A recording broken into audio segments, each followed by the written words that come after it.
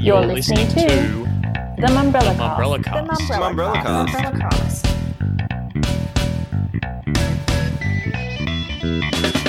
Welcome to the Mumbrella Cast. I'm Damien Francis, and joining me to break down the week in media and marketing is our editor-at-large and the proprietor of Unmade.media, Tim Burrows.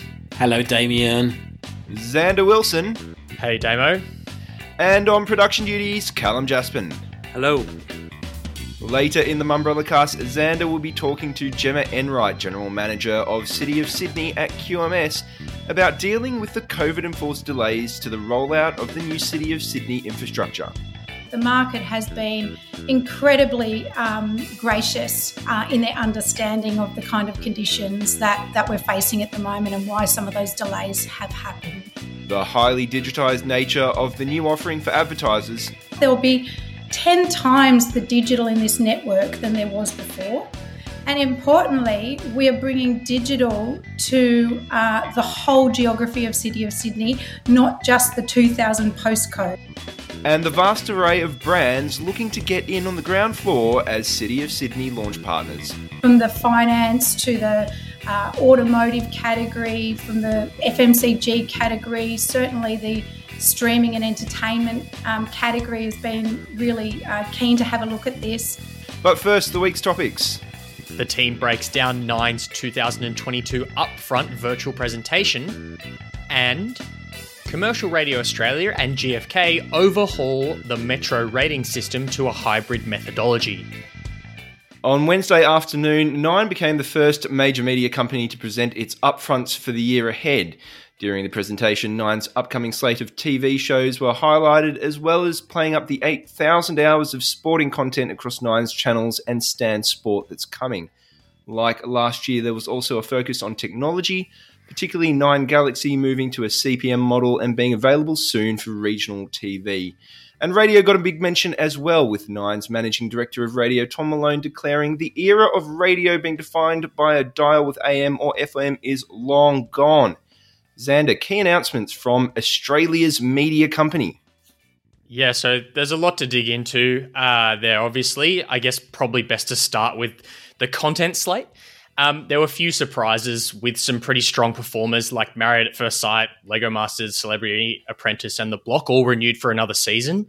The Block is going to regional Victoria, so it'll be out in the country for the first time. So I presume that's interesting to someone, but it'll pretty much be more of the same, I imagine. And it does have a strong and loyal audience that, as we've seen in the recent Total TV reports that have started coming out recently, are consuming that show in good numbers on BVOD after the fact. Beauty and the Geek is back, despite hardly setting the ratings on fire this year. And Love Island will return later in 2021 as well. And so on to the new stuff. There'll be 3 new shows all airing before 2021 is even out. With no cooking format on its slate so far this year, Nine welcomes Snack Masters later in 2021, which will be hosted by Scott Pickett and MasterChef Season 1 runner-up Po Ling Yao. The format will see highly awarded chefs go head-to-head to recreate famous Australian snacks. Another new format that's coming to screens later in 2021 is Parental Guidance, a show that sets out to discover what Australia's best parenting style is. I'm sure you'll have something to say on that, Damo. I've got nothing to say on that. And The Block's judge, Shayna Blaze, is getting her own new show too, and she'll host Country Home Rescue. So all 3 of those will be on before 2021 is even over. And then looking into next year, the one new format that stands out for me is Buying Byron. Interesting to see Nine sort of enter this space after Amazon Prime launched a quite successful show, Lux Listing Sydney, this year. We've seen some long-running and well-watched formats like $1 Million Listing and Selling Sunset running in the US since the 2000s and airing over here as well. I'm not sure if you, Tim, or Damo can tell me whether a format like this has been tried in Australia before, but maybe we can dive into that a bit later. Yes, certainly not that I can think of on the main channels. Yeah, fair enough. It'd be interesting to see how that one goes. And just before we get to the end of content, there are a few sporting announcements too. Nine announced it had secured the rights to the US Open and therefore has now completed the tennis Grand Slam of broadcast rights across the US, French and Australian Opens and Wimbledon. And Nine's State of Originality advertising contest will return to next year. So that was the content slate. The other really interesting stuff came for marketers and a few things that Damo has already mentioned there. Tim and I were on the media call with Nine sales head Michael Stevenson ahead of the upfront, so we've had a bit of time to get our heads around this push towards a CPM-based trading model for TV campaigns purchased through Nine Galaxy. Nine Galaxy, of course, being Nine's automated buying platform, launched in 2017, and the media company will now offer its off-peak and multi-channel inventory in the same way that digital media is currently bought across Nine now against an agreed CPM. So what does that mean exactly? Well, the change comes as part of Nine now really pushing marketers away from buying based on an agreed upon rate card, instead of using the cost per thousand system that's used for digital buying, and that will be available to buyers through Nine Galaxy. As Damien already mentioned, media agencies will be able to buy across regional TV as well, across Win. And as part of today's announcements, Nine also revealed that the sales team at Win, which it recently renewed its regional affiliation with, will be integrated into Nine as well. Tim, you've been through one or two of these upfronts before. A big focus on tech again, a lot of familiar names in the program lineup as well. Is this enough to keep Nine front of mind for buyers?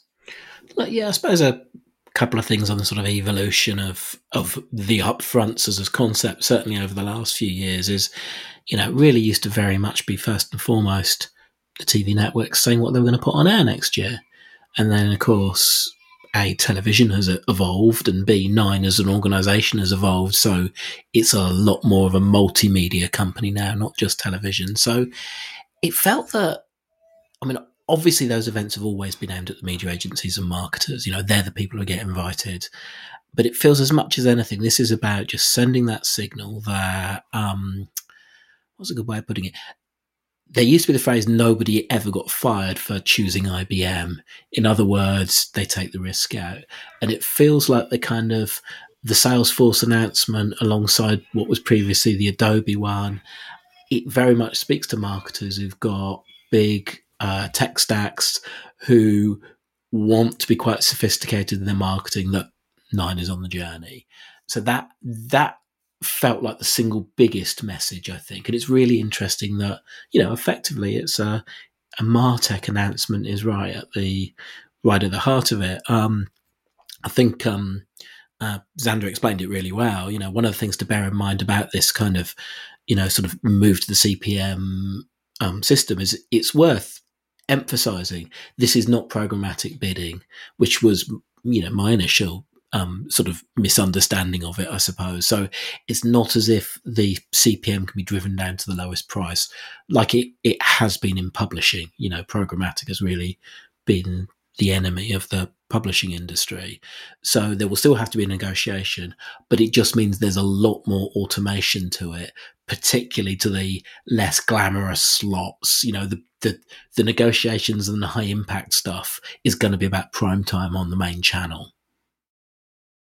Yeah, it's interesting you say that, because it sounds like Nine's Chief Sales Officer, Michael Stevenson's really doing a big push on this one and doesn't necessarily consider the current levels of use high enough. I think he was quoted as saying that it's around 40% at the moment, and he really wants it to be up near the 60-70% usage for Galaxy. Do you think that? Do you think there's a hold up with the buyer's side, or does Nine have to offer something different? There's a fairly big gap there between 40% and 60 and 70%. I must admit, I guess I was almost surprised how quickly it's gone, because it's really only been 2 years since Galaxy's been around. And let's remember 2 years ago, Nine were actually offering Galaxy up as an industry-wide platform, potentially, to be bought, which obviously the other networks didn't accept the invitation, of doing their own things. So, look, that's, if you look at the decades gone by, that's been a pretty radical change in how TV is bought and sold already. So yeah, there's definitely some momentum there. And yeah, he talked about, likely to get to the point where 70% of TV is bought that way. But honestly, no, I don't think it's been slow. No, I I actually think that's been a pretty rapid move, which probably speaks to the appetite of the media agencies to go that way, because it can save them a lot of resource as well. Yeah, and just something that I realised I probably didn't mention yesterday when, Tim, you and I were on that call, I can't remember, one of the journalists did ask why it is the case that the rate cards will still remain the way of buying ads on primetime on Nine's primary channel. And Stevenson said that that's because that's how the agencies still want to buy. So I don't know if that's possibly an answer to your question as well, Damien, that it is still something that people are getting used to. As Tim, you mentioned there, that it's still pretty new. It'll be interesting to see whether once they hit those percentage rates, the 60-70% on the multi-channel and off-peak, that they'll then really start to push advertisers to use Galaxy for prime time as well. And then you wonder what the point of media agencies is at that point. Coming up in next week's Mumbrella Cast episode. As you mentioned, Tim, TV upfront, I say TV upfronts, usually known for the TV show announcements. So just quickly, I might start, Xander, with you first. Any of those shows there that particularly caught your interest? As I mentioned there, I thought it was interesting. A couple of things that Nine was, I guess, doing is they're filling their slates with, or adding to their slates with programming that has been quite popular, but not necessarily on Nine. So the first example of that is, moving back into having cooking shows with Snack Masters. They haven't had a cooking show on so far this year, so that'll be interesting to see how that goes. And I think, getting Poe to host that is a pretty good get. She's a very famous name. She's really synonymous with that first season of MasterChef and has obviously become a successful business person as well, and is sort of synonymous with those early days of MasterChef where everyone really loved it, and before there was not everyone was into it. And then the other one that I did also mention as well is Buying Byron. As Tim, you mentioned there, a network hasn't really taken on a format like this. They haven't had a crack at doing a real estate format like this, and seeing just how popular Lux Listing Sydney was on Amazon Prime this year, I'm not surprised that they're going down this track. I think Byron is an interesting place to be doing it because, it's been in the news for a variety of things over the last 12 months, but I would say that those two new programs will be definitely ones to watch as they come on. And the other thing I suppose to think about is you could argue The Block, it is kind of the original real estate show in that it always has finished with an auction. And interesting it's coming back because it looked certainly early this year as if it was stuttering a bit, but then found its ground and then going for the tree change theme this year. And there's just one other show I would point to, which I found buried deep within the announcement. Don't think it even got a mention in the actual presentation itself. Over on 9 Now, the first run rights of Chucky, the TV series. And much like any parenting TV shows, that's certainly not one I think I'll be watching just based on my personal tastes. Coming up next, radio ratings move into the modern age with a new hybrid system.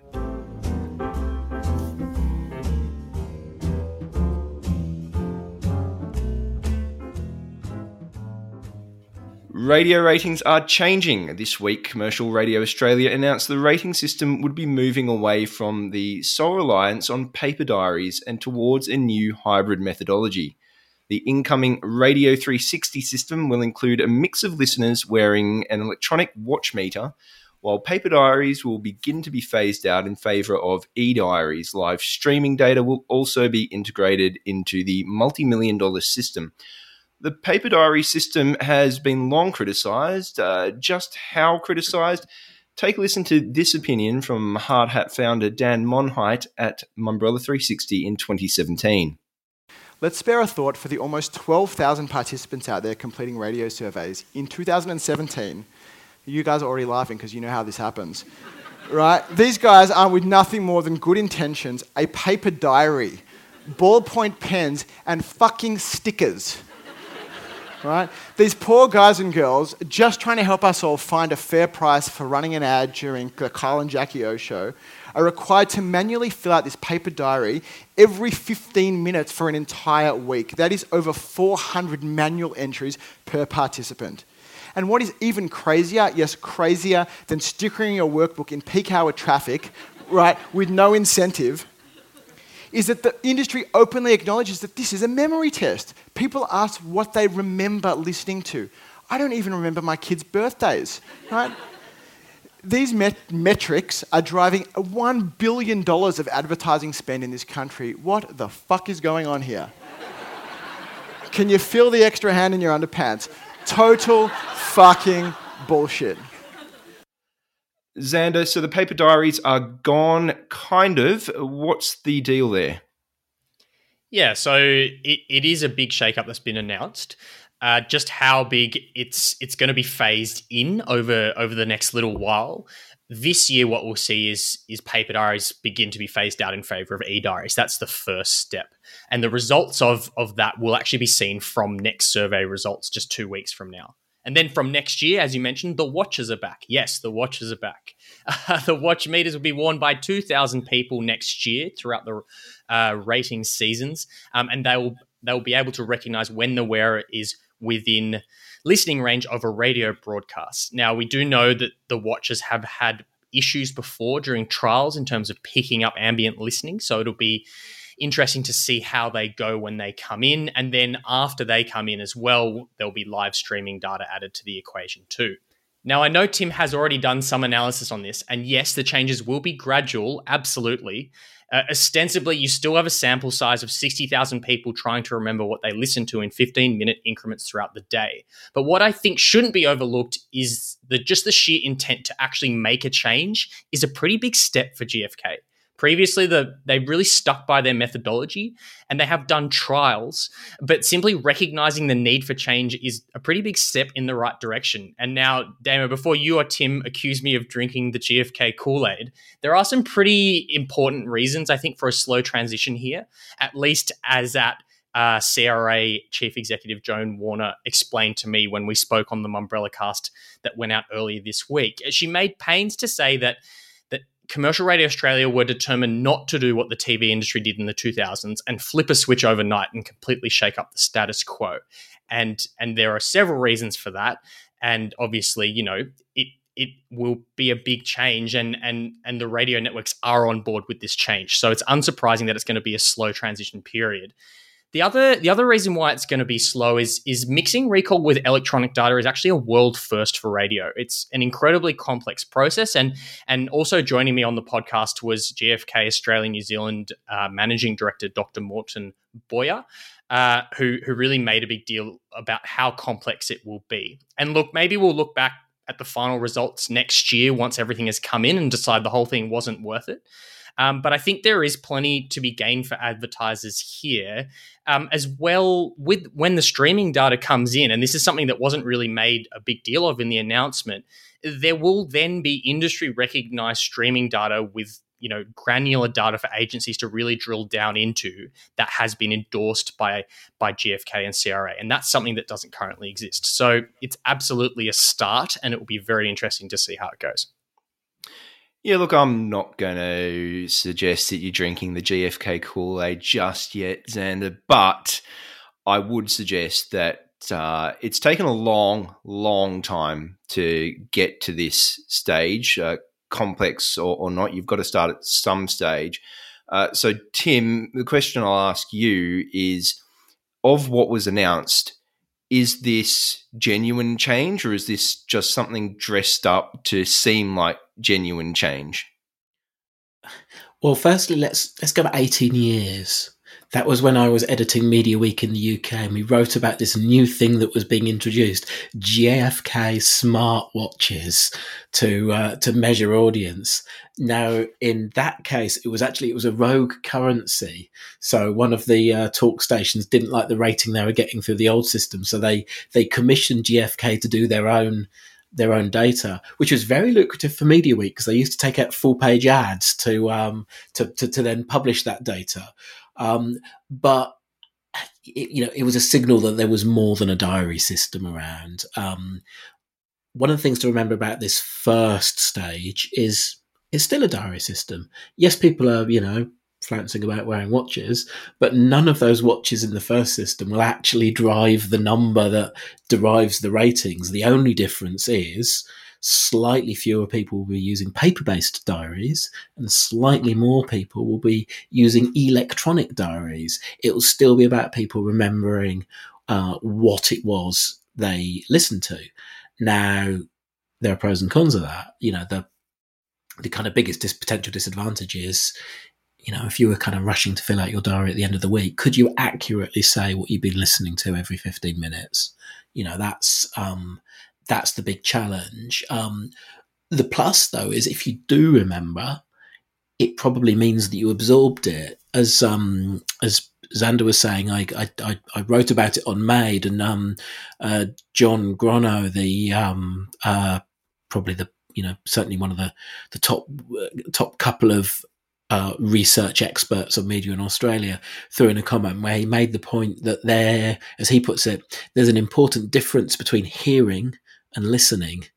Hearing's a limbic function and listening is a cognitive function. In other words, you know, if you're actually listening, then you're absorbing the message, which for advertisers is what they want. So that is the argument for the diary. But you know, clearly the idea with the smartwatches is in time they're capable of capturing additional listening minutes, or just stuff where just people didn't realise or didn't remember that they were doing.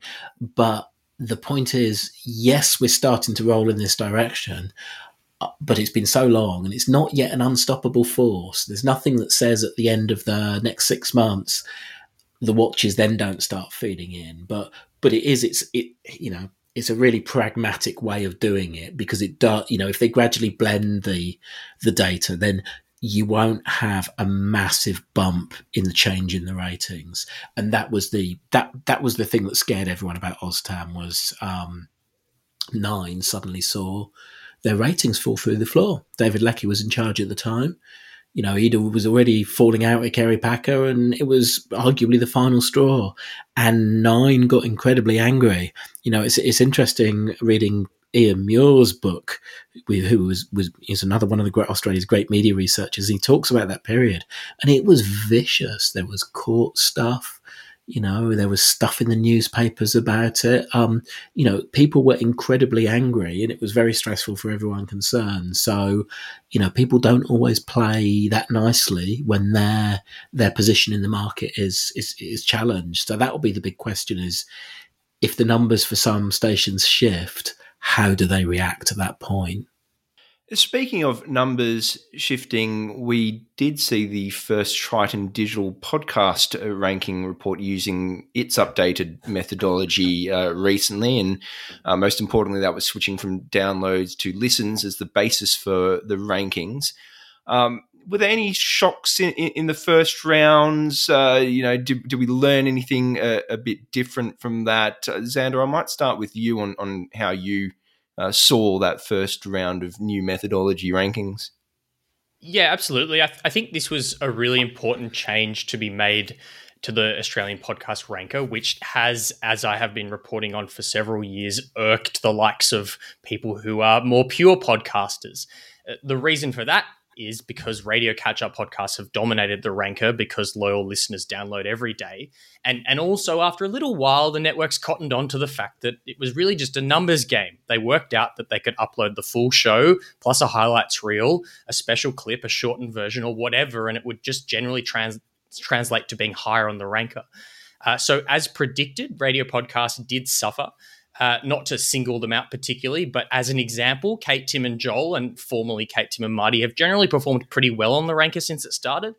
Now, on the ranker that came out this week, they were at number 68, even though they had 400,000 monthly downloads. That's a lot of downloads. Looking further up the ranker, an example of News Corp Australia's From the Newsroom, that was up at number 18 and only had 330,000 monthly downloads, but way more listeners. And it was a similar story across most radio catch-ups. There were a few other things to take away. Firstly, Carl and Jackie O were still in the top 10 at number 7 despite a little fall. So they're really the only one that is bucking the trend in terms of radio catch-ups really suffering. The other interesting one is that Hamish and Andy are Australia's undisputed number one podcast, no matter what metric you use. Just under 919,000 monthly listeners. Also, the most downloads with over 2 million, despite only releasing 4 episodes in the month. By way of comparison, the Carl and Jackie O Show had 121 episodes. Yet, yes, 121 episodes of their podcast in the month of reporting. So what that means is they're putting out about 5 or 6 different pieces of audio content around each episode, which counts as separate podcasts on the Ranker. So if you sort of extrapolate that to what all of the radio networks have been doing, you can see why the Ranker has really been pissing podcasters off. And I think that this is definitely a much more usable metric moving forward, despite the fact that Carl and Jackie O are still doing really well. So fair play to them, I guess. Hey, Tim, you had some very interesting thoughts on that as well, which you shared on unmade.media also, but probably a good time to rehash some of those here. Yeah, I think perhaps as Xander says, yeah, the fair thing is that, you know, when we're ranking people in order, they're now ranked by the number of listeners rather than the number of downloads, so that, yeah, that game of providing multiple downloads is discouraged. But the big question for me is, a monthly listener is not what you would think of as a listener. And a big part of that is just some of the problems in getting to the real information, because, you know, Apple isn't, for instance, which is one of the main podcast machines, the iPhone, is not particularly transparent. So what you can't actually tell is how many people listened to the podcast after it was downloaded. So there's much, there was much made in the announcement from Triton that we're following the IAB Tech Lab guidelines. This is the IAB in the US. So I did go and then dig out those guidelines, and really it's a long list of how hard it is to actually work out how many people are listening to a podcast. So it talks through some things you can rule out, like, you know, if someone's only downloaded the first minute of some content, then clearly they've not listened to the whole thing. But what you don't know for sure is, have they actually listened to it after they downloaded it? So that for me is the big question. You know, I'm not, you know, there's a danger of drawing too many conclusions from your own behaviour, but I know I'll mostly, if I see something when I'm on Wi-Fi that I might want to listen to later, I'll just hit download there and then. And I won't necessarily get round to listening to it, but I will probably still in this data count as a listener. So if we're trying to get the state of podcasting as a commercializable medium, then what it suggests is, even with those numbers, you know, where if I remember rightly, it came to 49 million downloads in the end for the month. If you think about the advertising on that versus the sheer number of minutes there are on television or radio, that means podcasting is still quite small in the scheme of things. Growing fast, but, you know, a long way from being able to make an easy living from it. But potentially still quite lucrative for niche podcasters, perhaps something I know you were talking about previously in Unmade as well, and something I guess the publishing industry, particularly magazines, has been great at talking that up, the niche connection and the value of the reader in that case. Is that genuine here, the niche connection to listeners? The example I used when I wrote about it on Unmade was the Fear and Greed podcast, which is presented by Sean Aylmer, former bigwig at the Australian Financial Review. And it's a daily roundup of financial news. So if you're a bank or investment company or something, you can see why that might be attractive to an advertiser who wants to talk to that niche audience. So most of the podcasts in that top 100 are more generalist than that. So probably can bring in a lower, usually it's not actually bought on a CPM basis, but if we were doing the equivalent on a lower CPM. So I think probably the people selling niche probably have a little bit of an advantage. And yeah, Tim, they are definitely some interesting questions, and some that I put to the leaders of Australia's radio networks, those that cover the podcasting side. I've been speaking with ARN, SCA, Nova, and also some of the smaller players, including Schwartz Media and Acast and that sort of thing. So stay tuned to a feature that I've got coming out next week on podcasting and monetization in Australia. Coming up next, Xander chats with QMS Media's Gemma Enright. This week's Mumbrellacast is brought to you by Sesame. If you're drowning in a sea of Insta Reels and HTML5 content, you need Sesame. With Sesame, you create and share branded content in seconds. It's marketing magic. Go to sesame.com, that's SESIMI.com.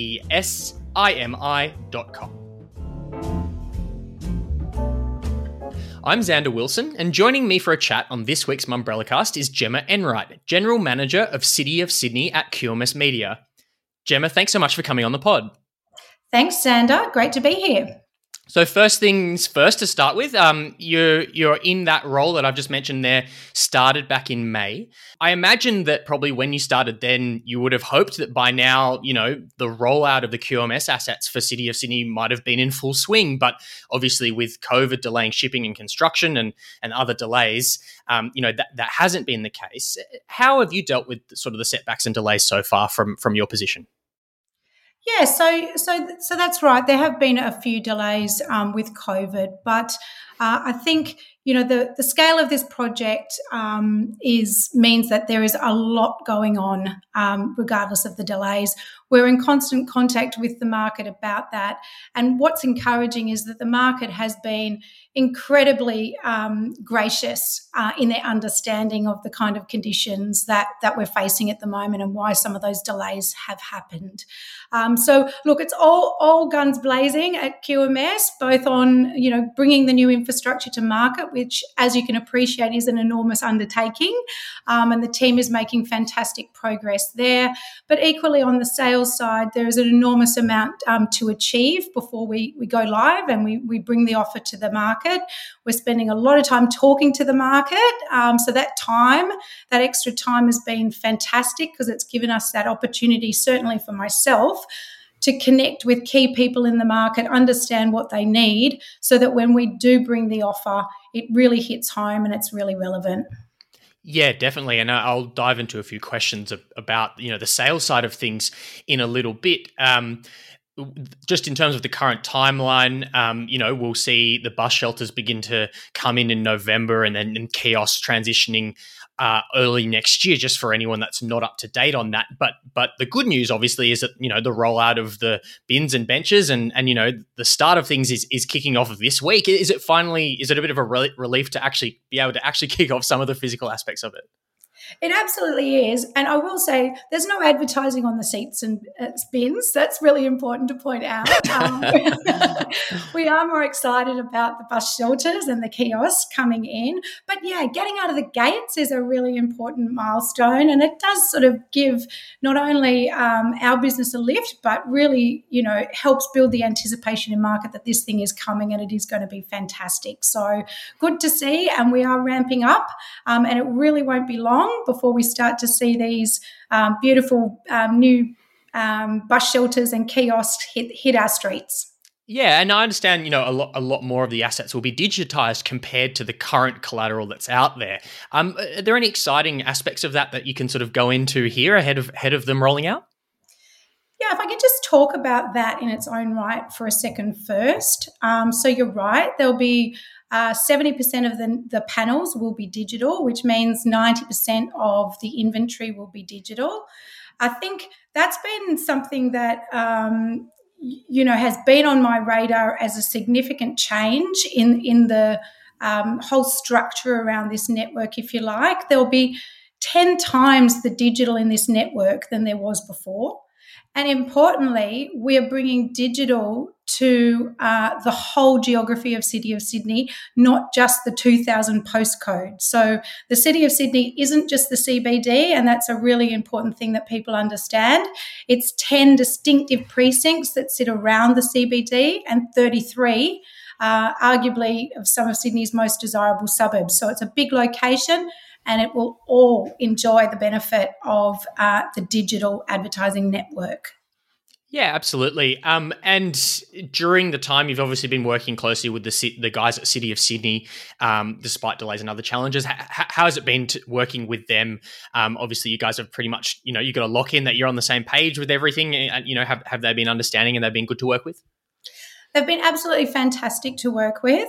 One of the things that I think has excited me about joining QMS and working with the City of Sydney on this is their really compelling strategy. So, we talk about the Sustainable 2030 vision, which is, has a lot of ambitious strategies within it. And I think it's those things that QMS really connected strongly with, and things that I'm talking to our advertising partners and clients about, because they're things that brands really care about as well. So things like sustainability and green, things like innovation, things like community connection, and just having that relationship with the city, which is building, just to get that flow of information and find those connection points between the city and what we're trying to do has been fantastic. And they've been very forthcoming with helping us understand all the aspects of that.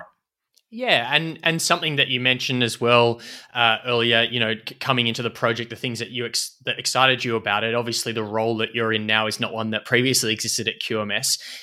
What initially drew you to the project and your interest in the role? Yes. So as you know, I did step out of the advertising industry for a little while, and I stepped into the startup space, mostly in the fintech space. So I've loved that. But in that journey, working in marketing roles and innovation roles, and certainly working at the inception of ideas and concepts and bringing those to market. And I think this role at QMS has many of the ingredients that I've loved in my startup sector, because it is like a blank piece of paper in a way, to build something from the ground up, something that's digital and tech enabled, something that is really bringing something new and state of the art to the market. It feels very much aligned with the things that I love. Yeah, for sure. And one of the things we do know coming up to the big rollout is that QMS has been in market for launch partners for all the new assets. And you did mention that earlier. There's been a lot of work on the sales side of things. In the most recent update we got from QMS in August, it was revealed that over 30 brands had expressed interest in coming on board. What's the latest update you can give there, and can you reveal who any of the launch partners will be? Yeah, so we've continued to have conversations since that release. So we are expanding the list of brands who really want to see the partnership proposal when it's ready, and we're targeting October for that. I can't tell you any of the specifics on the brands because, as you appreciate, it is commercial in confidence. But what I can say is that we've had such a great response from so many different categories across the industry. So from the finance to the automotive category, from the FMCG category, certainly the streaming and entertainment category has been really keen to have a look at this. So in nearly every category, we've engaged multiple brands within that. So we're really confident that when we bring our partnership proposal to market, and we are building it to be a compelling offer, that we'll get the response from those brands that we really need. Yeah, absolutely. And I've been covering, the outdoor industry for a little while now, and one of the common narratives I've sort of seen chatting with people at various companies this year is with digital becoming a much bigger part of what companies are able to offer, what that's sort of resulting in is brands and companies that might not have treaded into the space previously becoming interested. Are you seeing that as well during this process, that companies that might not be traditionally associated with outdoor advertising are becoming interested? Look, I think there's general, increased interest across the market because, as you point out, the opportunities of digital are great. The digital and the data in combination together really enhances the ability for a brand to get closer to the customers that they really need. So with that, you can assume that there's more effectiveness in using the medium. but also the fact that you can do things interestingly with creative as well. And I think that's really enticing brands, the ability to look at different parts of the day and do things differently that way, or look at different parts of the schedule and execute really specific strategies for that. So we're absolutely seeing that interest in digital across the board, and the way that advertisers are joining that up with some of their other digital strategies. Yeah, absolutely. And if you sort of had to give a message to advertisers and marketers who might not have been in the space before, or might be considering, whether they're becoming launch partners or sort of getting involved with you guys in City of Sydney, I mean, if you had to have a message for them, what would it be? So I think what we are intending to do with the City of Sydney, joining up that data and that digital capability, is I think you can expect to see that there are new and interesting ways that you can utilise the network for your brand, so that any objective that you have and many different budget levels can be really well serviced by the City of Sydney Street Furniture Network. So expect to see, when we come out, more diversity in the different packs that you can buy through the City of Sydney. So not just very rigid broadcast packs, but we're looking to use the new data sets that we will have available as Dynamic 2.0 comes to market later in the year, to build really interesting and curated ways that brands can tap into the City of Sydney. So I think it's going to give, more brands more choice and more opportunity to do things that really do drive return on investment and effectiveness for their brand. Yeah, definitely some really exciting opportunities. And looking forward to the rest of the year, I just wanted to ask, obviously with out of home really quite closely linked to foot traffic and other aspects, its success is really, pretty contingent on the city opening up. How much of a relief is it for you now, knowing that there is a roadmap for New South Wales and for Sydney, and that you will see that foot traffic and all those other aspects, really rebound over the next few months and into 2022 as well? It's obviously incredibly reassuring. And in some ways, while we do have some delays that have happened, we're quietly happy that really our big push to market, when we go live with transactional and campaign-based selling, it will be April. It will be when we expect a critical mass of inventory to have rolled out. And it will certainly be when we expect to see audiences come back to meaningful levels in and around the CBD and the City of Sydney. So I think that's a really good point that you make, and we're obviously watching closely when COVID lockdowns hit. We're looking across our whole portfolio, to be honest, on what the impact of those lockdowns are on audience. And what we've been able to do is use our own dynamic data set to very closely follow where audiences drop off during lockdowns, but importantly, how quickly audiences bounce back after lockdowns.